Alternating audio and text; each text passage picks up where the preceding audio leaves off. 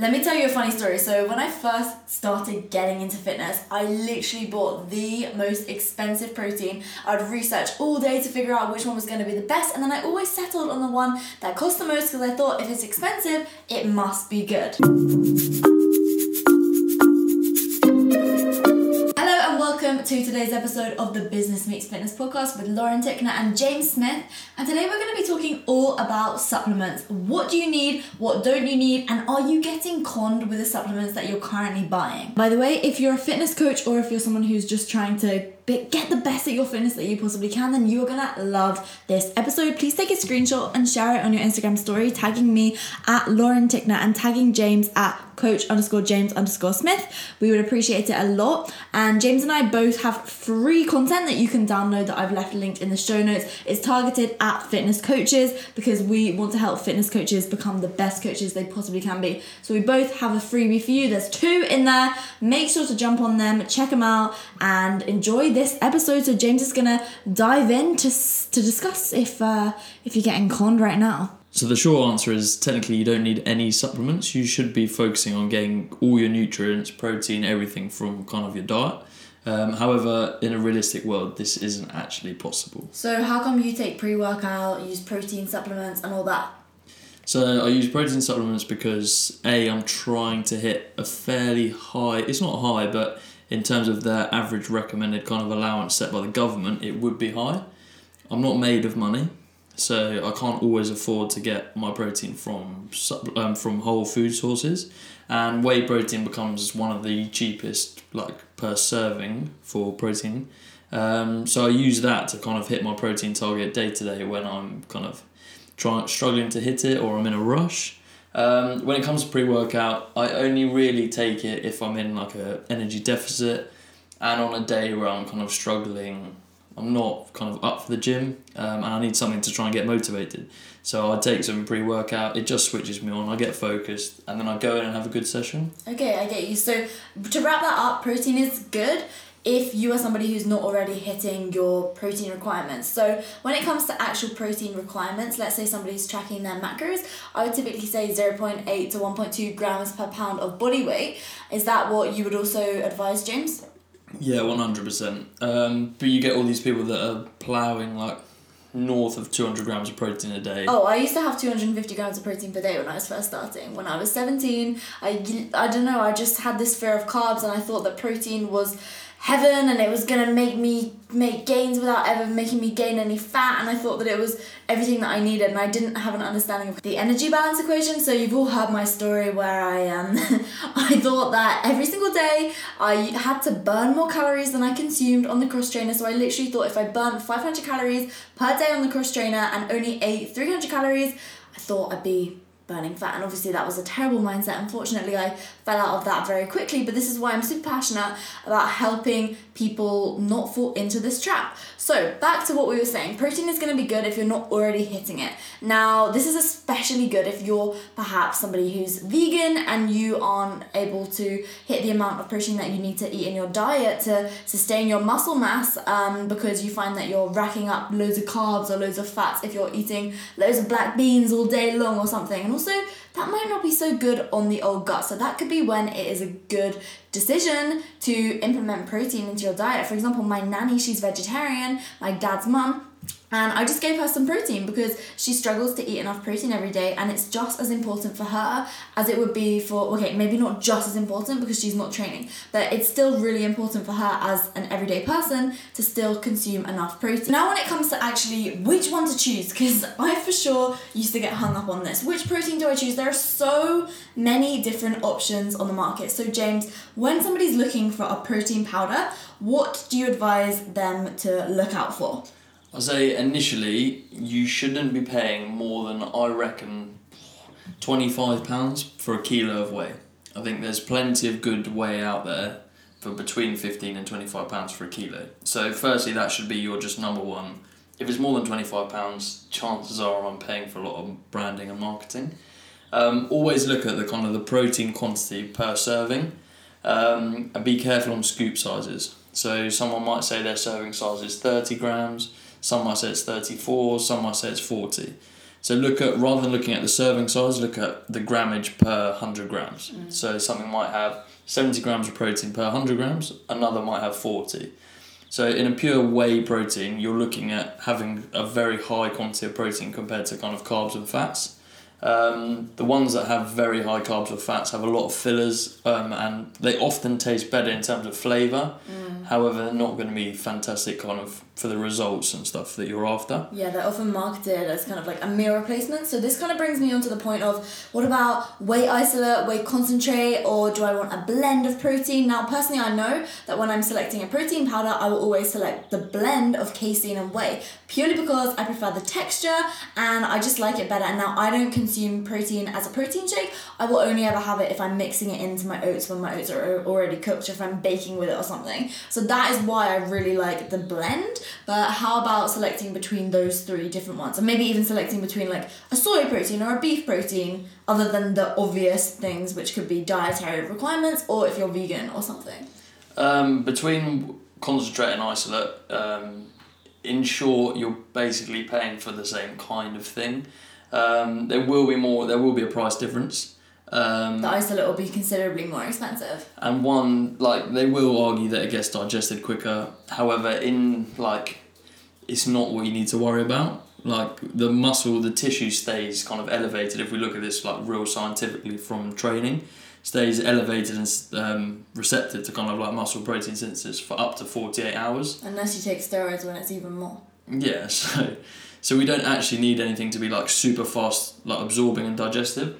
However, if you're an athlete and you're like training once in a day and then training again 4 hours later, then it may be worth having like an isolate. And I was just going to say, and that's when you might want to have like glucose as well, just a simple sugar drink or something mixed in with your whey. Yeah, I'd just throw in something like maltodextrin. I'd never throw in glucose because it goes thick and sticky. You know what I meant. But then in terms of the blend always tastes the best. And then you're going to get kind of a faster digesting whey, plus a slower releasing casein. However, if you're mixing your whey with milk, you're also getting casein. So just bear in mind that if you're going to have a mix and then mix it in with milk as well, you're basically just going to have a whole host of casein and a little bit of whey. Yeah, so I think then it just comes down to what your budget is, also what you prefer, and then maybe some brands that you just like the taste of, you might like the way it mixes more, but honestly, just worrying about the specifics of all these different things is not serving you, and especially if you're trying to advise to your clients, oh, buy this really expensive one, then that's just going to put them off. You're way better off just advising them the cheapest one that does the job and still tastes good. So now let's move on to kind of all the other supplements. Now, BCAAs. Let me just first say right now, like, BCAAs, I would say for 99.99% of people, you are going to be wasting your money. They're expensive and they really serve very minimal purpose. Now, every time I say this, people get all like uptight about it and they're like, oh, but I like the taste of it. If you like the taste of your BCAAs, I'm not gonna lie, like, I think you'd be in a way better position just to buy some orange squash. Yeah, squash tastes way better. End of story. It's so much cheaper, right? Yeah. So, what's your verdict on BCAAs? The funny one is everyone takes BCAAs because they have excellent marketing. Well, they take it for like fasted cardio because they think it stops catabolism of the muscle. And they're doing fasted cardio majority of the time because they think that fasted cardio is going to make them lose more fat. Correct, but if they take BCAAs, it's now no longer fasted cardio. So, well, I don't know, but anyway, they serve a purpose if you're going to get up and you're going to fast until 1 o'clock. Like, they do serve a purpose. It's very, very marginal, minimal, not worth the extortionate price you pay. And I'd also argue that this is really if you're in a calorie deficit. Like, if you're in a calorie surplus, then if I'm perfectly honest, like, I just don't think that it would be necessary at all. No, not at all. Because you've still got, like, just calories in your system that are going to keep you ticking over. Yeah. And I think some people will say they take it intra-workout to, again, stop kind of catabolism. Like, unless you're doing 5-hour sessions, which you shouldn't be doing anyway, it's not necessary. Like, you're going to become as catabolic between meals as you are in the session. If you want to take something intra-workout, start taking carbohydrates. Take some fast-acting, like glucose, maltodextrin, anything like that that's going to be fast-acting, because A, it's going to help performance, and B, it's gonna stop you from going catabolic. So Yeah. just don't waste the money with BCAAs. Like, And they're I'd just not even worth it. say there, like, you'd be better off having actual whey than the BCAAs. Yeah, if you're gonna fast until 1, you're better off having a scoop of whey Than the BCAAs. than the BCAAs because you're gonna have a protein hit and the amino acids from the whey.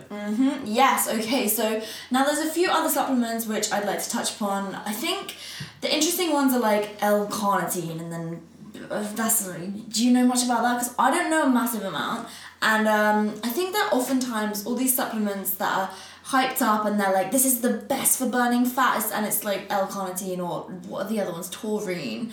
These other random amino acids, like, really, I think you're just wasting your energy on things that are unnecessary. For example, if you were to spend that energy on actually just getting a better understanding of kind of calorie balance and then different nutritional content of different foods by tracking macros and learning how to train in a more optimal fashion, I would argue that you are spending your energy in a better way. Or even just chilling, like, you know, just relaxing. Yeah. Like, it's adding stress to your life that I just don't think you need.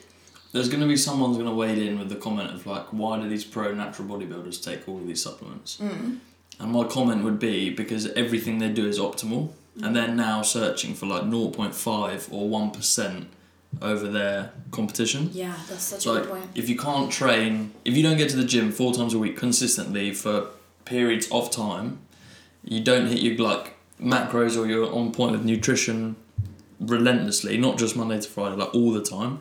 Your sleep's optimal, your hydration's optimal, like every single aspect of your nutrition is optimal when training. And your life, like, you're not stressed and all Yeah. these different things. Then you can go searching for like 1% through the use of supplements. Yep. Until then, it's just literally not worthwhile. Yeah, no, I couldn't agree more. And I think this brings us on to the kind of, we're going to be talking about all things about bodybuilding in a separate podcast, which you will be seeing next week. So make sure to stay tuned for that and hit subscribe if you haven't already. But while we're on this topic, maybe let's discuss fat burners and all these thermogenics. And we could even add pre-workouts into the mix here. I know you did already mention it briefly earlier about why you personally take your pre-workout.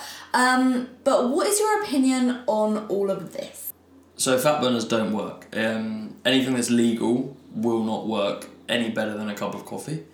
There are illegal ones out there that work absolute wonders. I've never tried one, however, they're illegal. AKA clean. Yeah, they're damaging to your health, all that kind of jazz. So they're just not worth even like delving into that.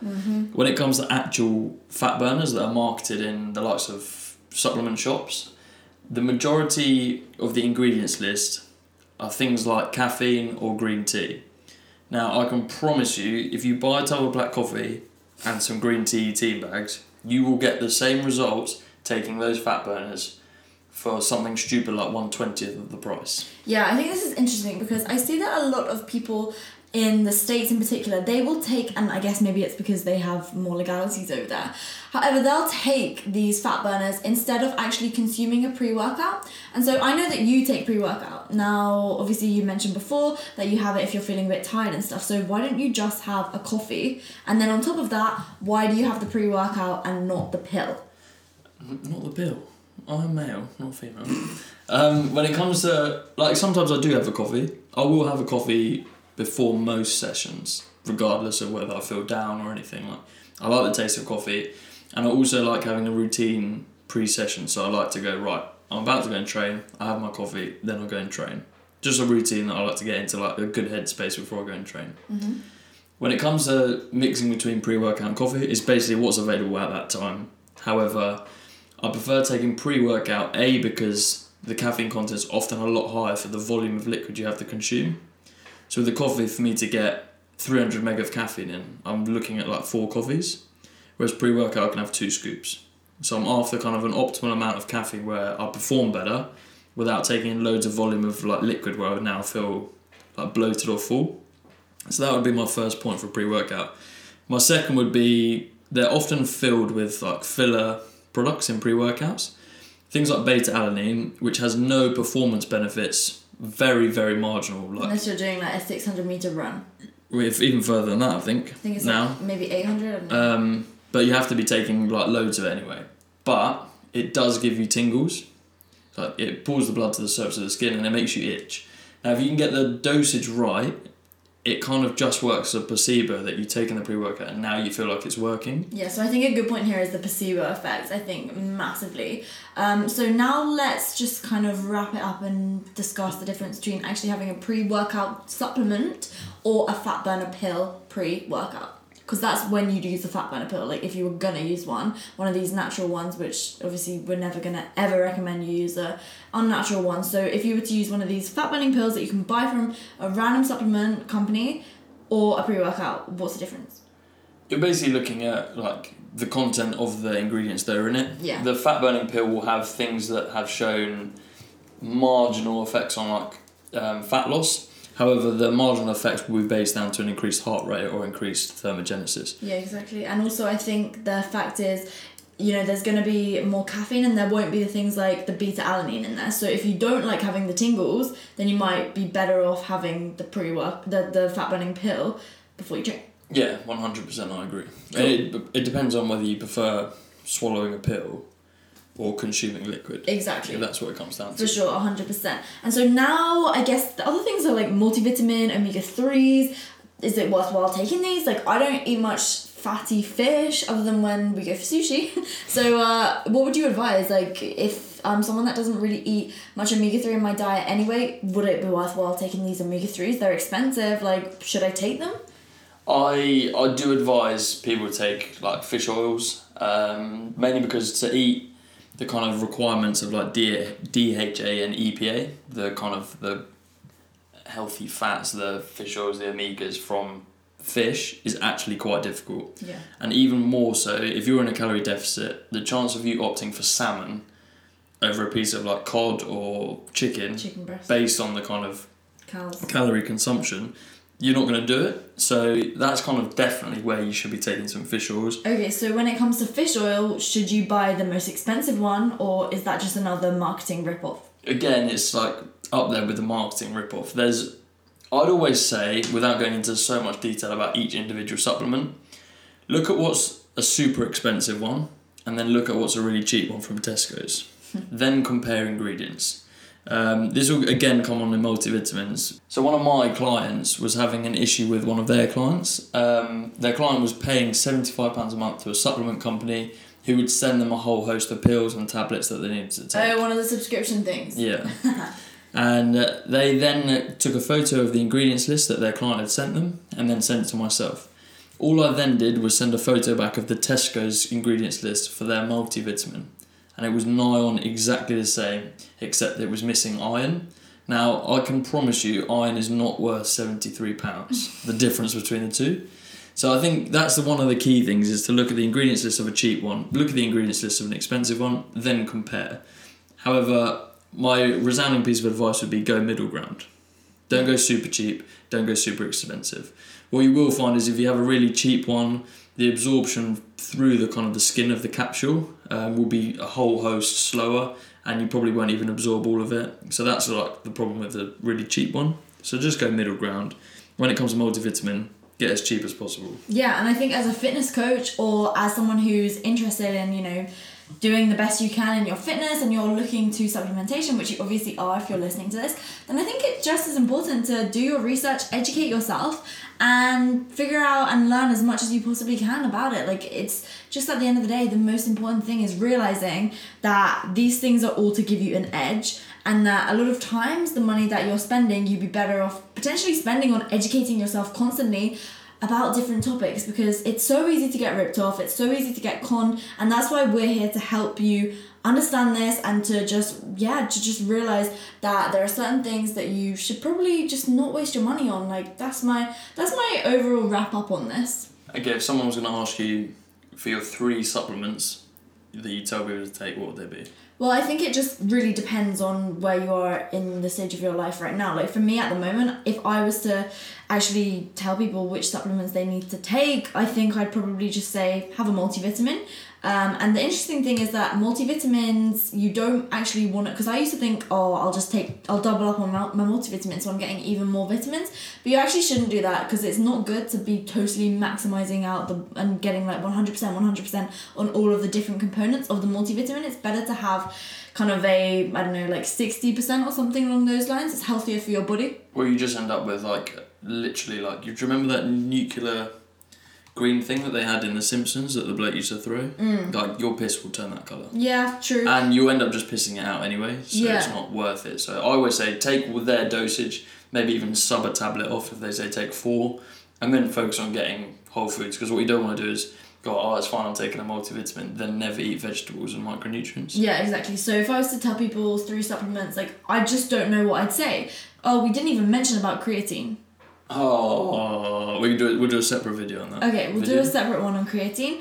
But I probably would say creatine. I'd say protein if you're struggling to consume enough protein anyway. I personally don't struggle to consume enough protein because I love chicken and I love beef and all that. So that's totally fine for me. So honestly, like, if I was to advise something, I would actually just say, like, start buying off Muscle Food. Like, it's flipping good and you can get some great meat on there for a good price, and it means that you can spend your money in a better way. I've left my personalised link and my personalised bundle in the show notes, so definitely go check that out because I created a special one. I suddenly just remembered about that because I think if I was to advise one thing, it'd be just spend the money that you'd save on all the supplements that you're trying to buy on whole foods and just good quality nutritious food. What about you?